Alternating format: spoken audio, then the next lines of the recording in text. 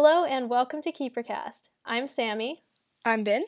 And I'm Ivy. And this is episode 1, brought to you by Garwin Chang's Yale rejection letter. Oh, right.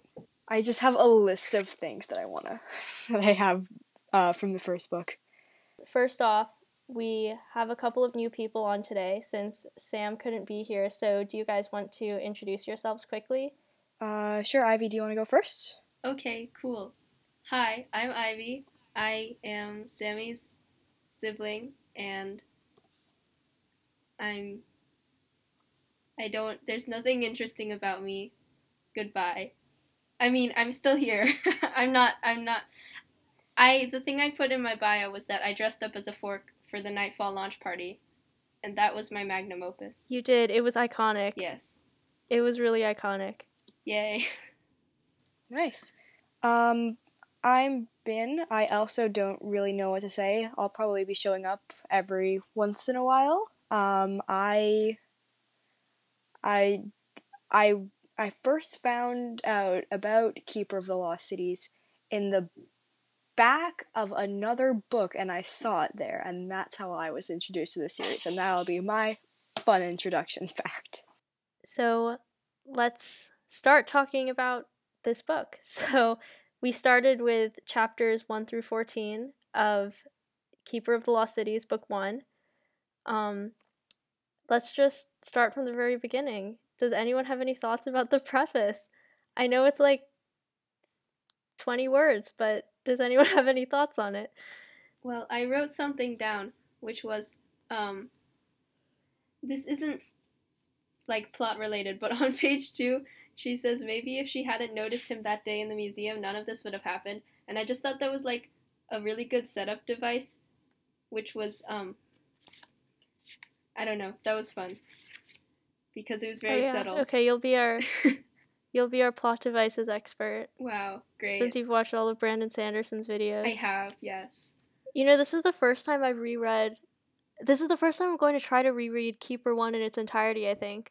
Like, I don't think I've ever done it before. I've reread bits and pieces, mostly for, like, references for fanfics, but I've never gone chronologically through the whole thing. This is the first time I think I'll be putting, like, active thought into a reread versus just, like, skimming through it. Like, actually taking time to read through, like, all the chapters and then, like, putting notes aside and thinking about different things that I'd like to bring up. So, to begin, this entire series, the first book of all, what are we at now, 8+ books of Coddle, starts with Mr. Sweeney's nasal voice. Mr. Sweeney's nasal voice. Gotta love Mr. Sweeney. An icon. An icon named Sweeney, of all things. Such an icon. No, honestly though, it made me remember, Shannon has said before that she was originally going to name Sophie Agnes McWeeny. Yes, and it made me wonder, like, if Mr. Sweeney's name is any way based on that. That's really smart. I think Agnes McWeeny had a nasal voice. Oh, God. Draft 1 Sophie. Yeah. But, like, I wonder what looking forward a bit, I wonder what Mr. Sweeney and, like, all of Sophie's classmates were feeling about everything relating to Sophie for, like, the one day that passed before their memories were wiped, because there's this, like, 12-year-old in their class that just suddenly disappears with this stranger and doesn't come back, like, ever. Wait, that's true. I mean, the question is, like, we know that the Washers went to Sophie's family, but, like, did they wipe every single person's mind who Sophie has ever interacted with? Is that even something they could do? So did Sophie and... I don't know, it would just be really funny if they didn't, and then Sophie and her family just straight up vanished and became a local conspiracy theory. Oh my gosh. Sophie, San Diego cryptid. They probably just, like, made up a story about how they, like, left for some reason or another, because I feel like they can do that. And they're elves, so they're OP, and, like, people would believe them. Probably. Yeah, I feel like I always assumed that they wiped the memories of everyone who had ever, like, met Sophie somehow. But thinking about that now, it seems like, oh, how would they realistically do that, actually? Yeah, who knows? And I mean, I'm gonna be real. Like, that one girl who Sophie's mom tried to force her to be friends with, and like I don't remember when it's brought up, but later on in the book, that she was called lame by for knowing too much about spelling. Like, is that really going to be a major point in her memory that this girl suddenly disappeared? Right, exactly. Like, That's true. how much is worth it in terms of washing? Because it seems like, this is mean, but like, it seems like not a lot of people really cared a lot about Sophie in her community, so like probably they would be okay.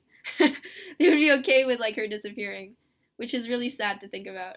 This leads me into my next topic, which is one person who we did see talking to her, who was named Gavin Chang, and was a 12th grader, probably 18, wearing a shirt that says, "Watch out, I fart," or something This is similar. Back off, I'm gonna fart, Like- I think.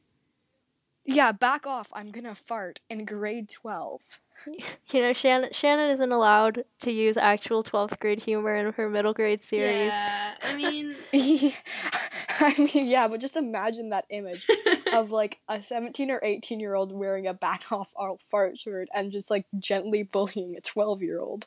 But yeah, so speaking of the 12-year-old thing, though, a question I've always kind of had, or a thought that I've always had is like, putting a 12-year-old in 12th grade, I can't really imagine any school district realistically doing that. Like, I don't know, Ivy, I feel like you're more qualified than me to talk about this. Do you want to talk about it? okay. So, yeah, it's not good. Because especially since, like, she lives in San Francisco, and No, San it's Francisco San Diego, actually. is a I think it's San pretty- Diego. is it- Oh, well, okay, I was wrong. Yeah, you're right, it's San Diego. Okay, whatever. It's, like, in the urban California area, and it's near to a lot of opportunities for, like early college sort of things with other kids her age, accelerated courses, stuff like that. And her parents, I mean, they live in a two-door mansion, right? Like they're I clearly think that's not. actually the house that the elves gave them afterwards. I don't know what kind of house they lived in before. Whatever. They're like, I assume they have some sort of means. I don't know. I thought they lived in like a. Yeah, I don't know. I always assumed that her family was in like a smaller house. I didn't think that they had like such a grand estate. Yeah, I think they or were like a big pretty house. normal human family. Yeah, I think so. Anyway, my point is that sorry. My point is that like it was.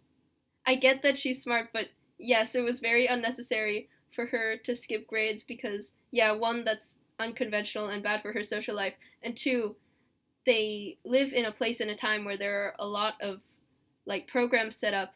Like, don't have her skip 5 grades, just like make her a CTY kid, and then they would be good. Like, Although, like, even if Sophie was that's my rant. in 7th grade or in the same grade as the rest of her classmates, I mean, would she have been better socially, do you think? Like, just because she's so different from everyone else, would it have made a difference? I think she probably would have found like probably at least one person at some point. Especially considering that when she came to the Lost Cities, she was able to make friends. So, like, I think that if she was put in an environment with people who were more similar to her, like, it would be better. I guess we should do some plot summary actually, because I just realized that, because like most people, I'm guessing, listening to this Have not reread 1 through 14 with a very specific eye for detail. right, and like, I mean, for me, I don't remember anything from this series, so yeah, so what we're talking about right now is the first scene is at the Natural History Museum in San Diego. Right, and right during the scene is when Fitz shows up for the first time. Should we talk about Fitz? Do we want to get through the summary and then discuss him?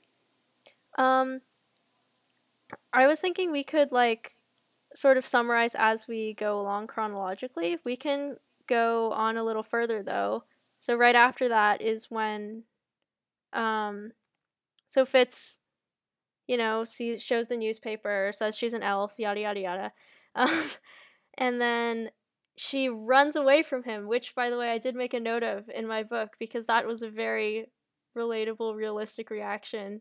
If someone came up to me and told me I was an elf, I would definitely have run away.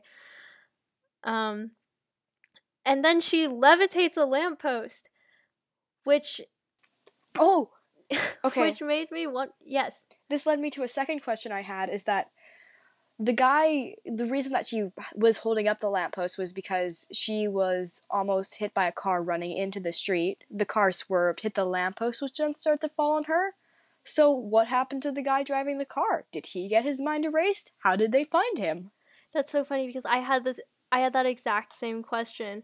Like, yeah. Like, what happened to the driver?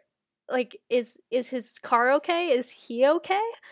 Like, did the elves repair it? I think, like, this is one of the things that's, like, an established part of this world where the elves can basically just do anything to humans and we're fine with it. Like, if something happens in the human world, the elves can fix it because that's just how the world works. So, like, there's no real good reason, but we just assume it's fine. Something I noticed in this section with the lamppost and, like, they ended up running to the zoo, I think, and that's when they had when Sophie and Fitz really had their first real conversation. And something I noticed about this section is that Fitz sounds really young, especially compared to, like, how he's been in Flashback and Legacy, more of like a Slytherin type kind of character, for lack of a better word. Because I made a note where he said to Sophie, "I'm not sure if I'm supposed to tell you," when Sophie asks why Fitz has been looking for her, and that felt like a very, like, 14-year-old kid thing to say, especially considering that, like, with Alden, Fitz and Alden aren't really collaborating at this point, and Alden's been very much, like, making all of the decisions, I think, and Fitz is kind of just doing what he's told. So I found that interesting. I don't know. So then next they light leap. They end up light leaping to 2 cities, Eternalia and Luminaria. Is that how we're pronouncing these? I don't. It is how we are pronouncing it. Okay. I assume so. How else would you pronounce it? Like Eternalia and Luminaria? Oh my god, no. I always said it like... Well, I don't know. Cursed. I mean... I always said it like Eternalia. Like the name Dahlia. I have no clue. Yeah, I always thought it was like a long ah sound, but I mean, there are people who pronounce Keef Keefy. Okay, so but they're just invalid. It's not correct. Yeah, so they go to Eternalia, and something I thought of while reading this, and I think people have said this before, but there was people have theorized about this before, but there was a tribunal that was going on. And whose tribunal? Was that Lynn's tribunal? That's what my mind instantly went to. I have no clue if Gethin actually has been condemned by Elven Society, but that's just, I had that in brackets next to whose tribunal, so I actually had no idea. I again had the same question, but Lynn's could be a really cool answer to that. Yeah, I didn't think of Gethin before, but... I mean, when was Lynn's, right? I'm not sure what the exact timeline is. It was like, they were there for 2 years, right? And then it was about... If it's about 2 years, then that would be the right time. So I guess that's a theory that we can look at more when we get to Neverseen, because I don't actually remember how long they were at Exilium for. Oh, and then Fitz says the iconic line, "Einstein was wrong." Oh god. About light leaping. Oh god. And no, what I love so much about this line is that he just says Einstein was wrong and he offers no further explanation. And, like, if you're gonna say that as, like, part of your world building, I feel like you need to explain it a little more than, oh yeah, that's wrong. You have to say what's right about it. Because light leaping, I don't know. I don't get light leaping. I don't understand most of elven physics. I don't think Shannon really does either. But I think it is something that a 14-year-old boy would do, to just straight up say, "Oh, this person's wrong," and then just give no explanation. Yeah, that's very right. It's a very teenage boy thing to do. That's true. That's true. I go to school with 14-year-old boys, and it's very characteristic. Teenage boy. I mean, after that, like immediately after that, it says she wasn't sure how to argue. He seemed so ridiculously confident. So I also feel like she's probably just intimidated at this point by everything that's going on. And yes, also like her heart is fluttering like constantly at this point. So I feel like she probably just doesn't want to argue with him because he seems to be the authority figure here. By the way, just wondering, where do we stand on ships? Like, personally. Personally, I'm on... I just don't want the ship wars to be a thing anymore. Like, I'm almost on single Sophie side at this point, just for the fact that, like, I'm so tired of everything else. Yeah, I feel the same way. I used to be pretty hardcore Sophits, but now I'm just tired. I'm tired of all the ship wars, and like, I don't really care at this point who Sophie ends up with. I feel like that's not the important part of the series. Yeah. And I feel like too much of the focus has been shifted to that, and it needs to kind of be brought back. Like, there's a plot going on, guys. The Never Seen. They're there. Yeah. I mean, yeah, I feel like... Oh, I'm sorry. I mean, yeah, honestly, I don't care who Sophie ends up with, but I would like there to be, like, a satisfying minor charactership, just, you know, for fun and feels, and I would like it to be Lynella. But also it could be something else. Lynella. Very good Lynella ship. would be excellent. However, I think that we'll kind of get that kind of less obvious canon confirmation for that if it'll come. Like, it'll kind of just be like, and well, the final pairing kisses, you see Lynn and Morella hugging in the background. And that'll be the confirmation. Like the Finpo scene at the end of Rise of Skywalker. Yeah. And then we get a Lynn and Morella short story, and it's just both of them talking about how much they've been crushing on each other for, like, the past month. Anyway, I guess back to... We're in Luminaria now, right? So back to in Luminaria. Honestly, maybe this is an unpopular opinion, I don't know, but honestly, I feel like Fitz was being a bit manipulative in this scene. I was seeing some red flags that, like, I hadn't seen before when I was 13 and, like, reading this for the first time, but there's, like, a place where he says, "This is the truth, Sophie. This is who you are. This is where you belong." Like, I understand how hearing that could be, like, really comforting to Sophie, since she's never belonged anywhere, as we kind of talked about before, but, like, and I also don't know how much of this Fitz actually believes, but I don't know, it felt a little bit manipulative to me. It felt kind of like he was saying, like, oh, the people you know, they don't want you. We're the only people who want you, and you're supposed to be with us. I don't know. And I mean, I think in a way, I don't know if he was extremely conscious of it, but I think just from this child's standpoint of wanting to impress your father who's been setting this task for you and finally having found what you're looking for after so long, like, there's no way that he would not be pressuring her into staying with the elves. Like, this is far too important, and he has far too good of a chance to impress his dad to be like, oh yeah, do you want to just go home and forget it? Right, exactly. And I think especially in the earlier books, we do have to take into account that, like, these are kids. And, you know, a lot of the time they're not the ones making the decisions, they're the ones who know everything. And Fitz definitely is, at this point, kind of just going along with what Alden is telling him to do. Absolutely. Yeah, exactly. And also, like, going along with that, probably, I mean, I was thinking those words might even be exact words that Alden has told him, or potentially Alvar, because, like, we know that Alvar has been spending a lot of time in the Lost Cities, and I was thinking, I mean, this might not have been the intention, but it could be alluding to sort of a theme in the Vacker family of Alden trying to keep his children in the Lost Cities and keep them together. Yeah, the Vacker legacy. Wait, Sorry, I'm a little bit confused. What do you mean exactly by like keeping them together? Like, okay, so I'm not 100% on what was happening at the time, but I'm pretty sure that at this point, Alvar was like going off and doing a bunch of stuff in the Lost Cities, right? Not the Lost Cities, He the was in Forbidden the Cities. the ogre city. Humans. He was in Ravagog. Okay, whatever. Not in the Lost Cities. And then yeah, in the other places.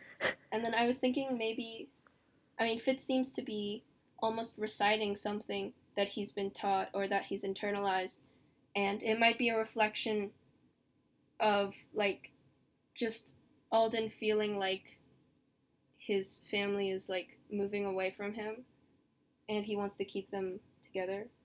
Oh yeah, that's possible. I hadn't really thought of that before. I think that there's a lot of there's a lot of potentially not conscious layers to Alan's character, but there is certainly a lot of motive there that is interesting to look at and try to unwrap.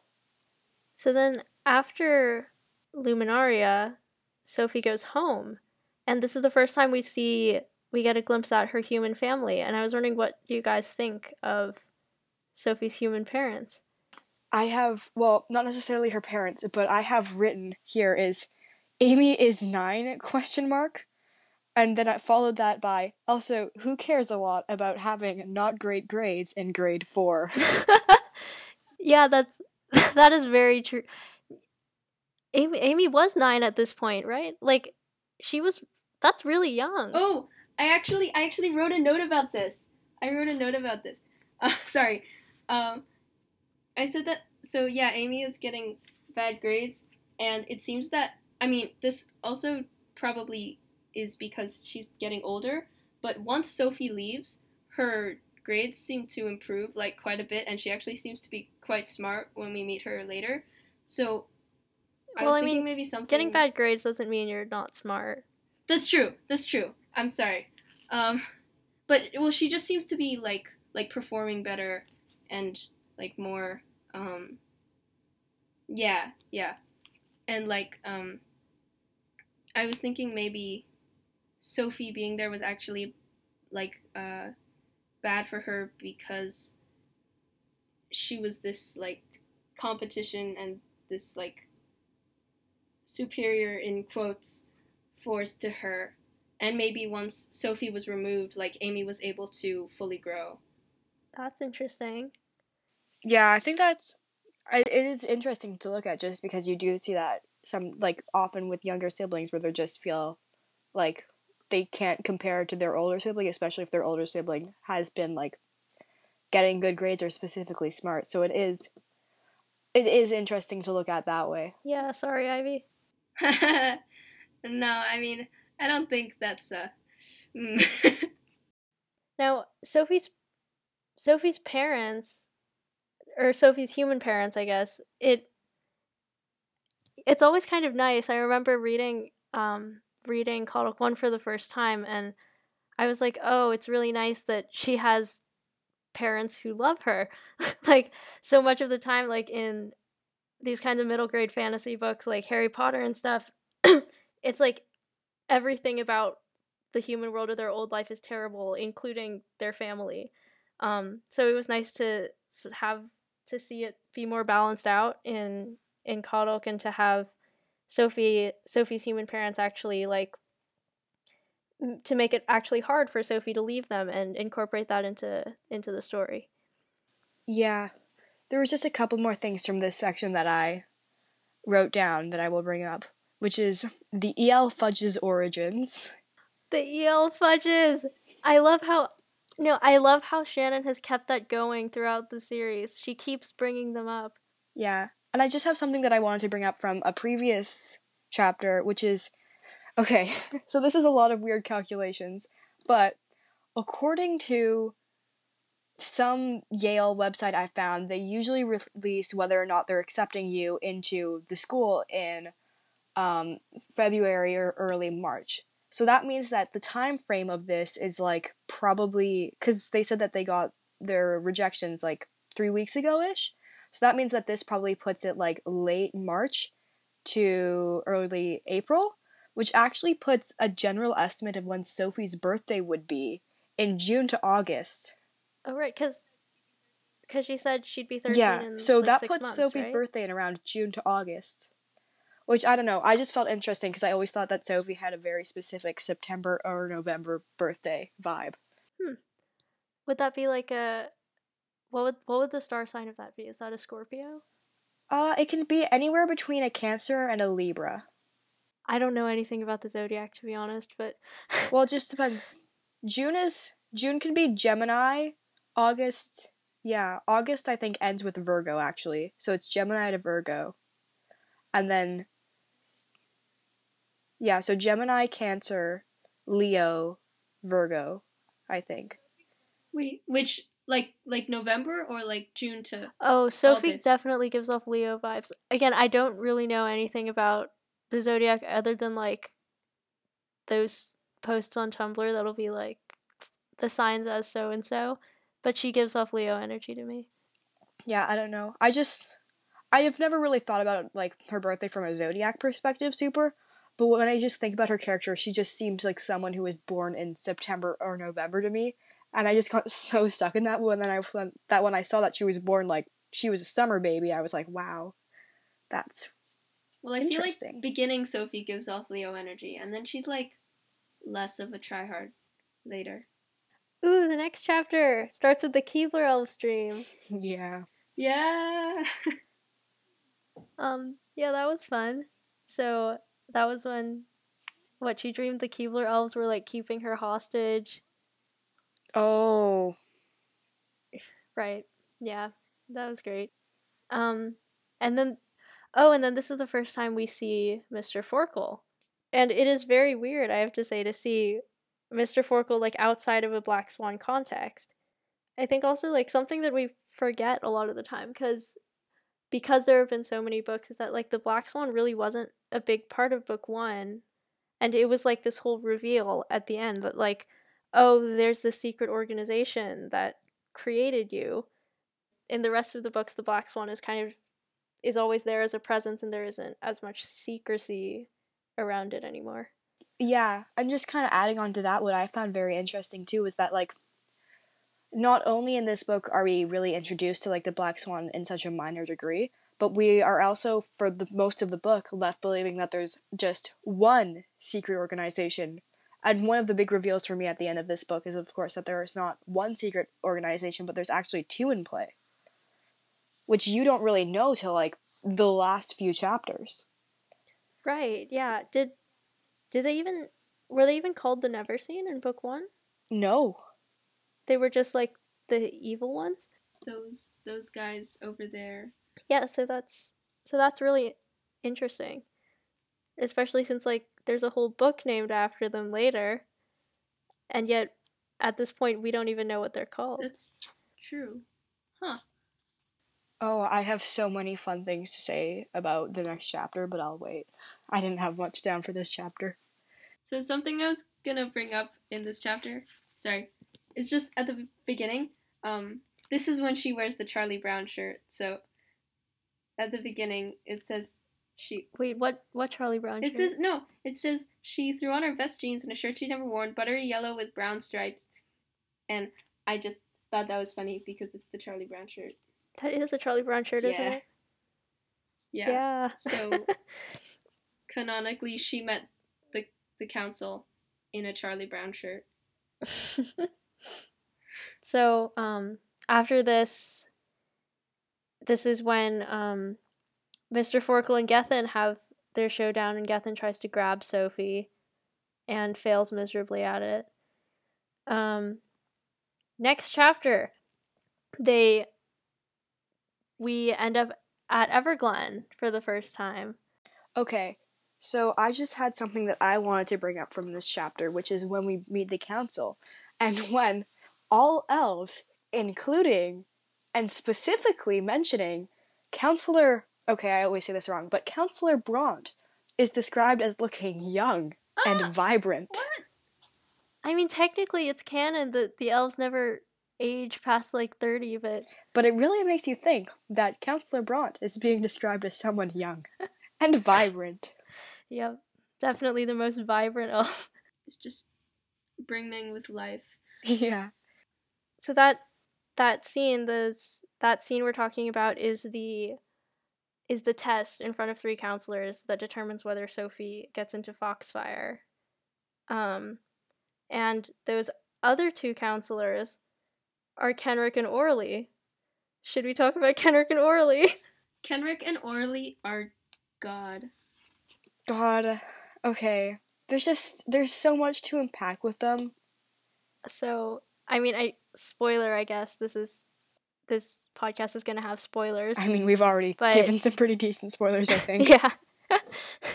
But, especially considering now that we know that Orly is Sophie's biological mom, that scene reads very differently now.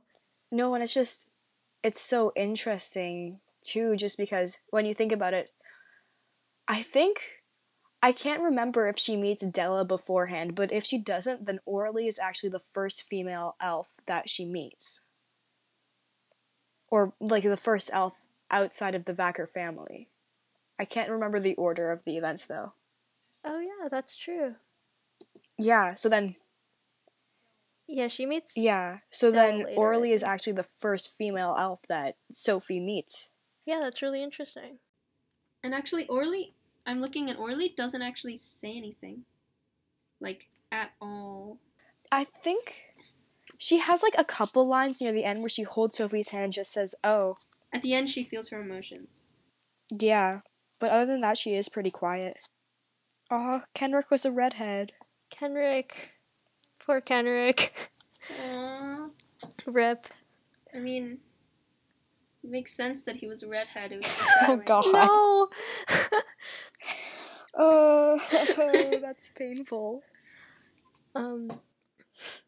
Yeah, so after the Foxfire test, or do we have more that we want to say about it? I have just one more thing, but you can move on to the Foxfire test right after this, because it's bringing up old content, but on top of saying young and vibrant, Sophie also said that Bront wasn't bad looking. I don't know how to feel about that. I mean, like, again, this is a thing where it's like, yeah, I guess it's technically canon that, like, all elves are good looking, so I guess Bront or Bronte or however you pronounce it is part of that group.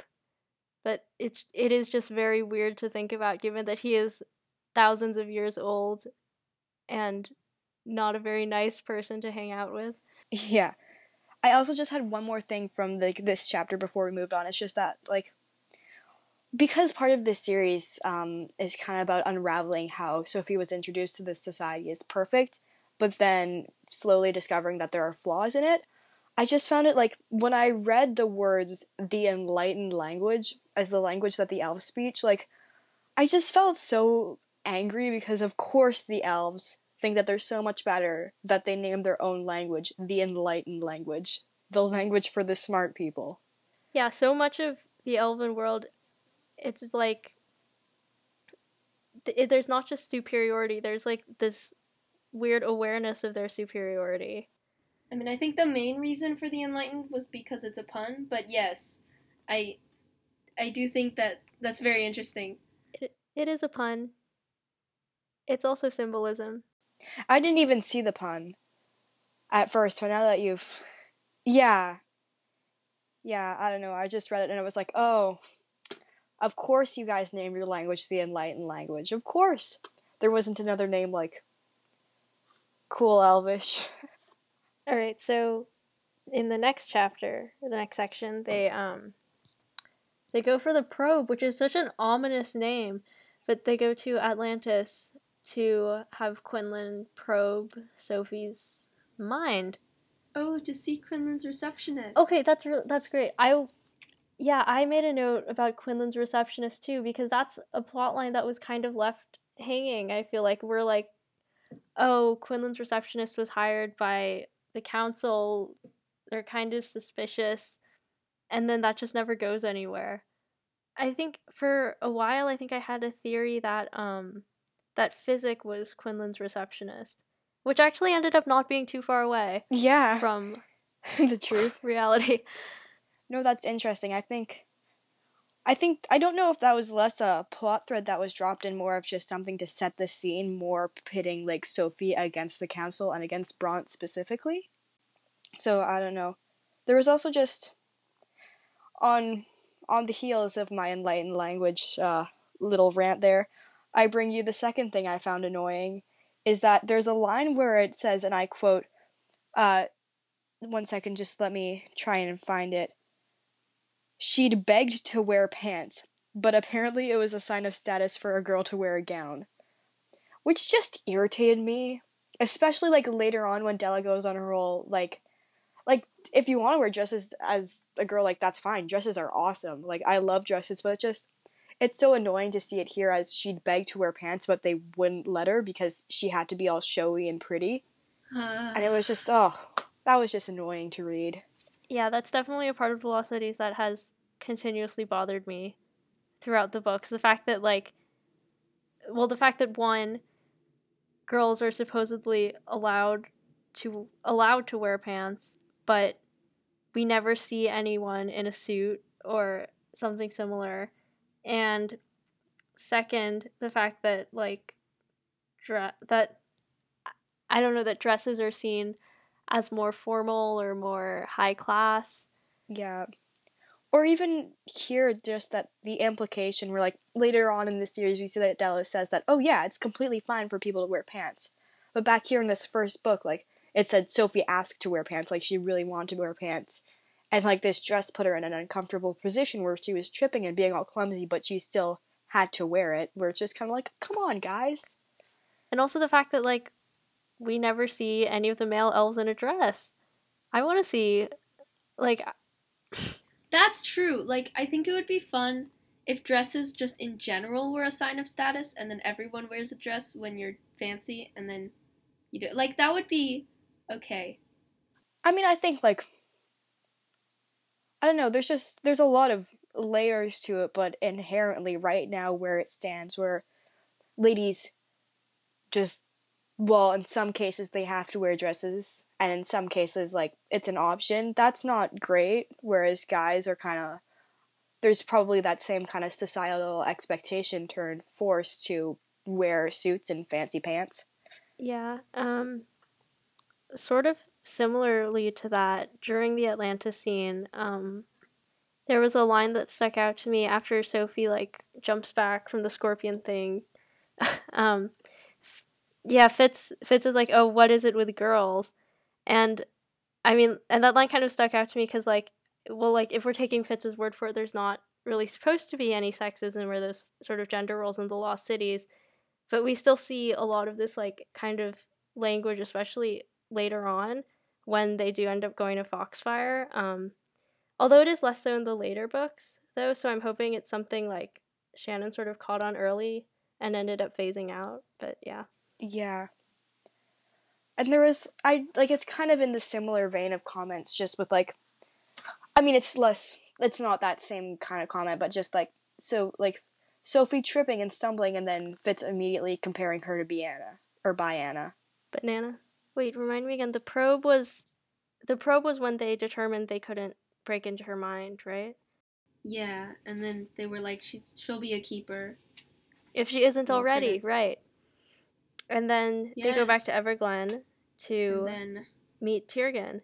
yeah. Is that how we're pronouncing it? There are so many of these elven names that, like, I feel like there is a right way to pronounce it, but I'm not completely sure if what I have is the right one. I've been pronouncing it like Tyrgen. I've been pronouncing it but Tyrgen. Once again, I say just go for whatever feels right. Something, I really like Tyrgen. I really like his character. I think he's like, he seems like a really genuinely good person. Like, there's this point where he says kind of pointedly to Alden, quote, "There should always be a choice." And I really like that line. I think because it says something about Tyrgen. It also says something about Alden as well. I remember, like, even when I was reading book 1 for the first time, even back then I was thinking, like, oh, Alden's not 100% good. He's kind of morally gray. And I really liked that moral grayness was was implemented in there all the way since book 1.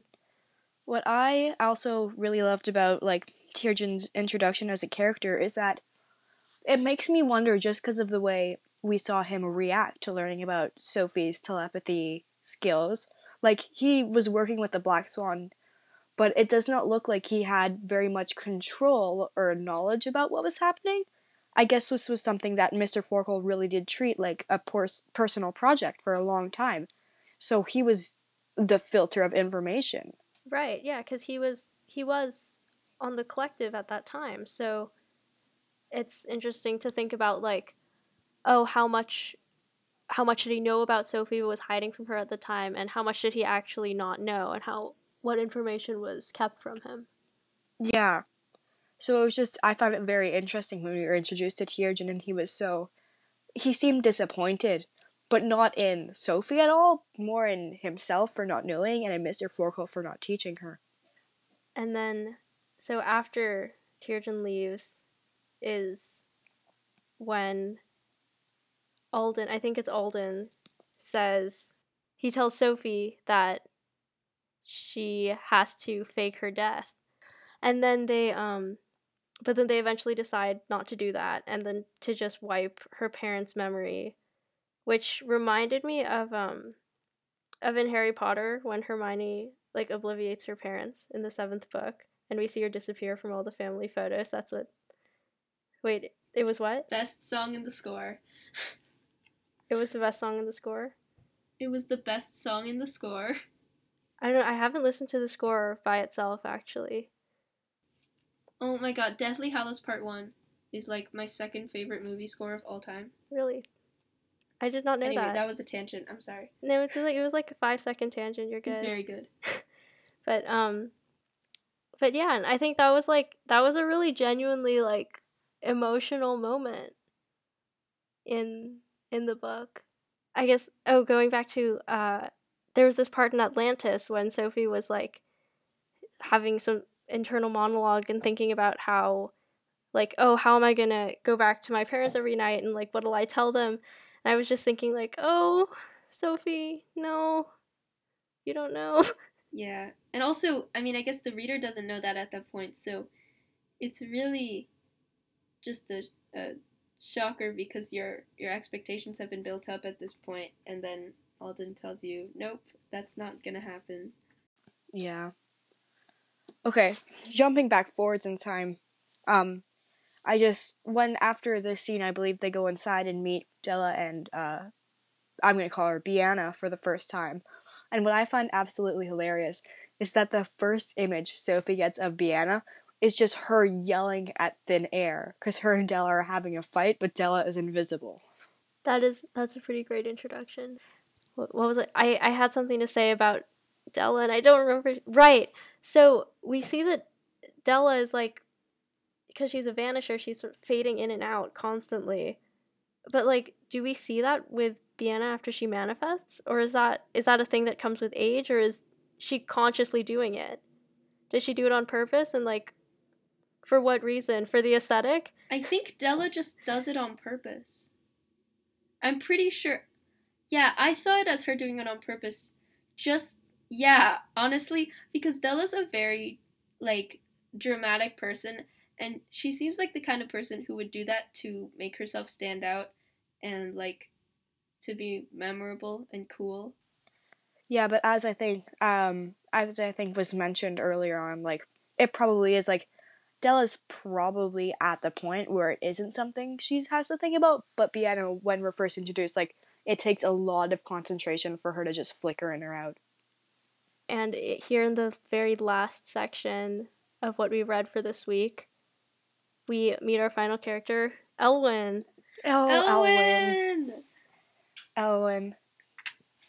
The favorite Elwyn's boy. Great. Seriously, he's our unproblematic fave, I feel like. Right? He's just the best in every way. Although his pet did not make. His pet was not here. The Banshee, Bullhorn, right? Yeah, I think we are introduced to Bullhorn when she actually visits the school. So I guess he kind of lives at the school. Right. Oh, and yeah, I guess one last point that I have here is that this is when we're introduced to the youth in a bottle, which is like the elixir that serves as like a, I don't know, some sort of multivitamin for every possible illness, I guess. And um, I have a theory about youth. Um, there isn't really much evidence towards it, but I thought it would be interesting if maybe elves aren't actually immortal and it's just the youth that's keeping them alive and young. Oh, that would be cool. Especially because it's called youth, so that makes too much sense. Like, that makes a lot of sense. I think that I wonder, because I think that there's probably a mental, well, it's elves, who knows actually what's happening, but just due to, like, they mention enzymes and minerals in it, so I wonder if these are enzymes and minerals that could potentially elongate, like, a human lifespan, but would not necessarily take it to the same, like, level or intensity of that of a elf. Okay. So this is like me being science, but you were talking about like enzymes, and people think that like a reason that aging could happen is that like the telomeres on the ends of your DNA get shorter because parts just like get cut off, and then once you get too cut off, then your body stops working. So maybe youth could do something to like replenish that and keep your telomeres like at a good length. Yeah, I'm not. Yeah, that's interesting. I wonder what would happen if they gave youth to a human, like if they gave it to Amy. Like, would her lifespan be longer? What would happen? I think my theory is that Amy's lifespan that would be longer, but I don't think that she would live forever the same way that the elves would. Or do you think, I mean, I don't know, I'm just thinking, like, do you think humans might be allergic to elven medicine? Kind of the same way that Sophie, right? Sophie has issues with human medicine, isn't that's a thing, right? Or I feel I might actually be thinking about Shannon Messenger's other series, Let the Sky Fall. I think that was the thing in Let the Sky Fall. I'm not sure if it's the same. Oh, and I don't think it was human medicine like that she was allergic to. I think that generally, like, there's this kind of cleanse and away from the chemicals that we use. Like, I don't think that she was allergic to it. I don't think that had a negative effect. I think it was just probably, like, more clogging down her system and putting, like, things in and chemicals that she didn't need than, like, she would actually start dying. Because I think at one point Forkel said, like after they gave you medicine for your allergy, I had to go and, like, detox you. Yeah, but I think that the only thing that we've actually seen that Sophie is allergic to is the, Limbium. Yeah, I was gonna say lithium. Nope, that's the wrong thing. So another thing that I thought might be, like, a cause of the elven lifespan was, a big theme that they have is, like, mind over matter. You can do anything if you just, like, want it really hard, like, if you believe that you can. So I was thinking maybe they could have been conditioned to think, like, that they're immortal, and thus make themselves immortal, because elves do have this mind over matter thing, so they can control their bodies, like, possibly to that level. So they can, like, will their body to stop aging? You know, the theme song of this series really should be I Believe I Can Fly. That would be... And it's got enough of a sad vibe that it does work as well. So, that was the end of our reading for this week. Does anyone have any, like, final thoughts that they want to share? Any points that we haven't touched on yet? Oh, I just had a one note that I will share from my little book of notes.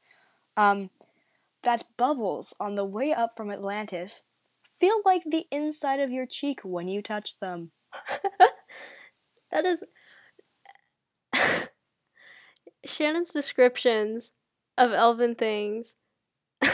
Like I saw a post the other day that was like Shannon keeps comparing things to like a wave of melons crashing over you or something like that. And it's very true. So if you ever want to know what a bubble feels like to touch, just touch the inside of your cheek. I had like a thing from the very beginning.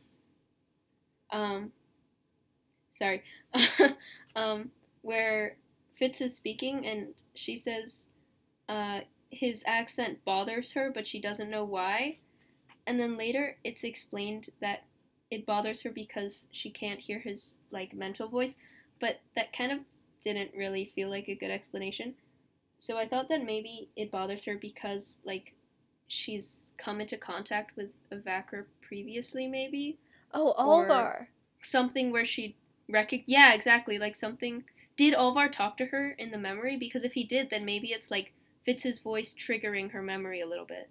That would be really interesting. What I was thinking about that line was that I thought maybe she felt uncomfortable around his accent because it was hers, because they mentioned her accent was really similar to the Vackers. I thought that her accent was similar when they were speaking I thought they were similar when they were speaking the language, not when they were speaking English. Like when they were speaking in the Latin language, they had a similar accent due to her, I don't know whether that be genetics that influence accents because it's a language that you know since birth, or if it's because of her polyglot abilities, but that's something to think about. Yeah, we're in the Natural History Museum. Was Fitz speaking in English, or was he speaking in the Enlightened language? I think he probably would have been speaking in English at first, just because he wasn't sure if she would actually be an elf or not. And then maybe once they got to the Elven city, switching to the Enlightened language, or once he knew that she was an elf. Yeah, that makes sense. Her polyglot abilities also haven't been activated yet, right? So at this point, the only two languages she knows are English and the Enlightened language. Wait, really? Wait, then why does she know the Enlightened language? Oh, right, because it's instinctive. Do are polyglots like an ability that has to be triggered, or is that like, I don't know, an ability that she's actually had but just never noticed? Every ability has to manifest, right? Yeah, but I was just thinking more accurately because at the end of the book where they find out she's a polyglot, like she doesn't actively realize that she's speaking in French. So like, does she actually? So I think the way everything like, has she been a polyglot since she was a telepath? But she just doesn't notice because her brain just automatically filters it into making her think it's either English or something, or the way that, or the language her brain thinks in. Oh yeah, that's possible. I hadn't thought that. I thought that since they triggered her inflicting in Paris, they had done the polyglot ability at the same time, but it's possible she had it the whole time just without realizing it. I think that's about it for today. Yeah, I don't have anything else to add. Is that it? Okay. All right. So do you want to share social media handles quickly? So you can find me at Malamelting on Tumblr and Instagram. You can find, well, I don't have an Instagram, but my Tumblr is everglen-havenfield. And my Tumblr is Aelin-Ashriver-Galathinius. And yeah. Canon URL icon. I know, it's the best.